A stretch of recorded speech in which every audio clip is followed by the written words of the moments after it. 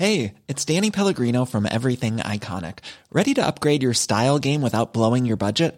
Check out Quince. They've got all the good stuff, shirts and polos, activewear, and fine leather goods, all at 50 to 80% less than other high-end brands. And the best part? They're all about safe, ethical, and responsible manufacturing. Get that luxury vibe without the luxury price tag. Hit up quince.com/upgrade for free shipping and 365-day returns on your next order. That's quince.com/upgrade. Hold up. What was that? Boring. No flavor. That was as bad as those leftovers you ate all week. Keke Palmer here, and it's time to say hello to something fresh and guilt-free. Hello Fresh. Jazz up dinner with pecan-crusted chicken or garlic butter shrimp scampi. Now that's music to my mouth. Hello Fresh. Let's get this dinner party started. Discover all the delicious possibilities at hellofresh.com.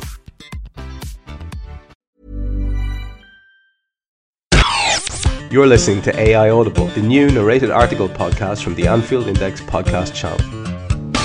Liverpool's 50 million managers by Tom Holmes. Has Jurgen Klopp finally started to get the hang of rotation? Or is this another false dawn?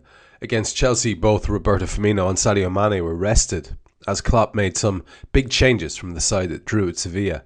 Then against Stoke, Klopp left Phil Coutinho and Mo Salah out of the starting lineup. There has also been rotation in midfield, as Henderson, Wijnaldum and Milner were rotated whilst Emre Can suffered a niggling injury. With Can returning, both Henderson and Milner were dropped to the bench against Stoke. This after Klopp played the same front six against Sevilla and Southampton, earning consternation from Liverpool fans, frustrated that there was no space for Oxlade-Chamberlain, Sturridge or Can, with the team desperately needing rotation in order to avoid injuries. So how has the fan base reacted now that Klopp has rotated for a couple of matches? I'll give you a guess. With Liverpool's results this season having been mixed, the best description of the Reds' performance so far this season is okay in my book. Not good, but not especially bad either. The pressure is starting to mount on Klopp, and as a result every single decision is being put under a microscope. Every team selection is being challenged, every tactical decision is being questioned, and every single substitution or lack thereof is being ridiculed. Now, I would be incredibly hypocritical if I criticised every aspect of backseat managing. Every Liverpool fan has their own ideas on what the team should be, what Klopp should do, and when he should do it. And to a lot of them, it's inherently obvious what should be done when. I, like most others, would play certain players more often than Klopp does, and others less. And I like to say what I think the lineup before every game should be. Against Stoke, for example, I was pretty similar to Klopp, but would have used more full-back rotation and started Sturridge instead of Solanke. The problem comes when things start to go wrong, and suddenly backseat managing becomes the overriding principle of a fan base.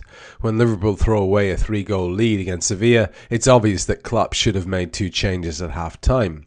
When we concede a fluke goal against Chelsea, it's obvious that Klopp should have made changes before that goal went in.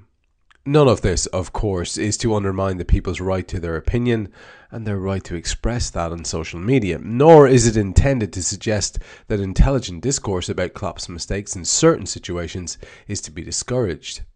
A lot of people put a lot of time and effort into analysing Liverpool's performances, particularly on this website, and it would be wholly unfair to tar them with the same brush as someone who sees Jordan Henderson starting and screams at the void before the game is even kicked off.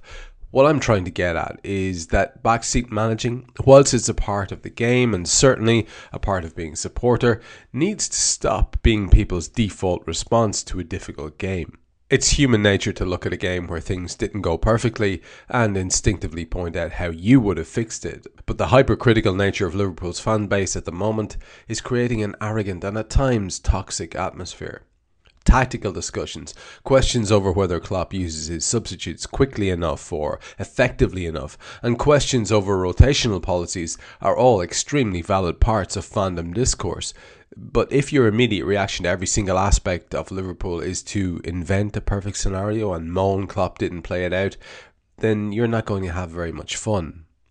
There are clear areas where Klopp can improve. Rotation is one of them, and you can never please everyone. Yet whining every time Klopp does rotate is simply not the answer.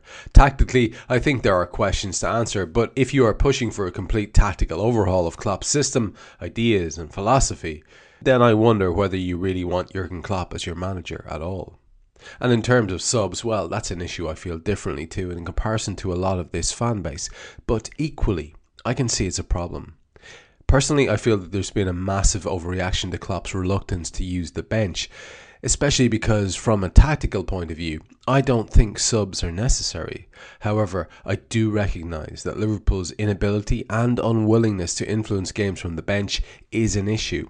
And when you play as high intensity as Klopp does, giving players 60 or 70 minutes instead of 80 or 90 can reduce flagging.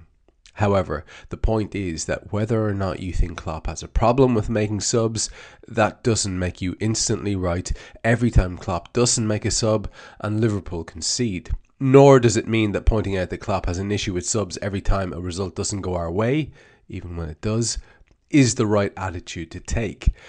The crux of the issue is that right now, Liverpool are struggling slightly, and as a result, the backseat managing has kicked into overdrive. And whilst there are valid questions to raise, they tend to get lost amongst the constant shouting and people criticising Klopp along the same lines without adding anything new to the debate.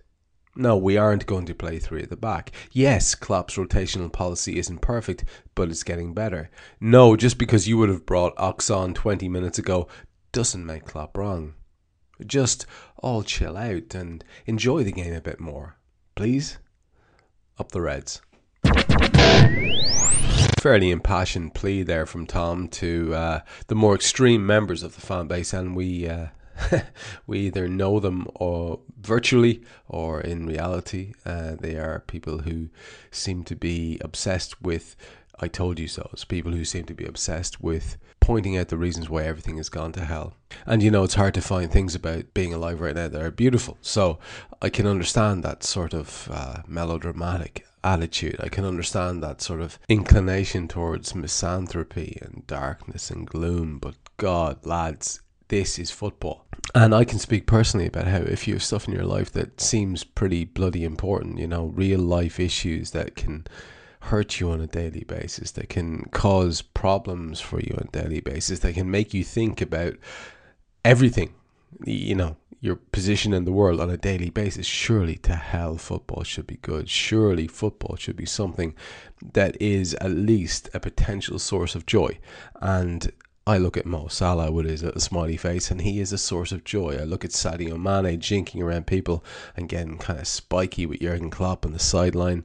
It's a source of joy. Football, Liverpool, has always been a source of joy for me. And despite the fact that I may be, you know, compared to some of you people listening, old school, just old, you know, in comparison, I have to say that some younger fans that I know, they disappoint me immensely with the fact that they're so sepulchral, so gloomy, so dark. This is fun. Football is fun. You listen to the words of any of our managers, the real leaders in the past, and the way they described the game, it was just beautifully simple. Beautifully simple. And if things are not going right, you can have a moan. You're dead right. Have a moan. Yeah, absolutely. Use football as a conduit to vent some spleen. Get it out of you. You're dead right. Do it. I know during the game, during the 90 minutes, I shout some terrible things I would hope nobody, especially not my mammy, would ever hear. But in the bigger picture, when you consider yourself as a fan, this daily discourse of gloom, what is wrong with you? Why are you doing it? Stop doing it. Go and find a thing that you enjoy. For the love of your chosen deity, go and find a thing that you enjoy. It could be darning socks. It could be making gardens. It could be finding members of the opposite or same sex that you really like and doing things to them. Just go and do it. Just be happy. Why tether yourself to the horror that is Liverpool for you? Because for me, it's a beautiful thing. And like I said again, Mo Salah, just enjoy it. Also, AI Pro. I am in no way contractually obliged to mention this, but I want to mention it because I've seen people working really hard on a daily basis I spent a lot of this week queuing up for stuff that I'd rather not be queuing up for and distracting myself with the wonderful pods that have been made by people on AI Pro. And you can get a 7-day free trial. It's like the Netflix model. You just dip in, mess about, see if you like it. Do what you want to do. Enjoy everything that's there if you want. Use up the entire back catalogue if you want. And then you can say yay or nay. And I would be willing to bet that you will say yay, because this is some of the best fan-based podcasting that will ever be done. I'm not talking about previously. I'm not talking about the future. I'm talking about the entirety of things. We have something here right now with this collection of humans doing their collection of talking into microphones, and it's bloody wonderful, and I'm so proud to be part of it. And people will talk about it in the future. They will. It's just ridiculous what we've got going on here.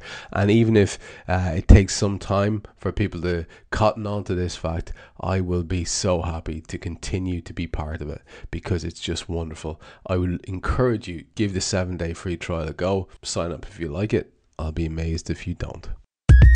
Thank you for listening to AI Audible. You can read this episode's article along with many others on AnfieldIndex.com. You can download our AI channel app on iOS and Android. And you can find all our AI Audible episodes on Twitter @AI Audible and on AnfieldIndex.com.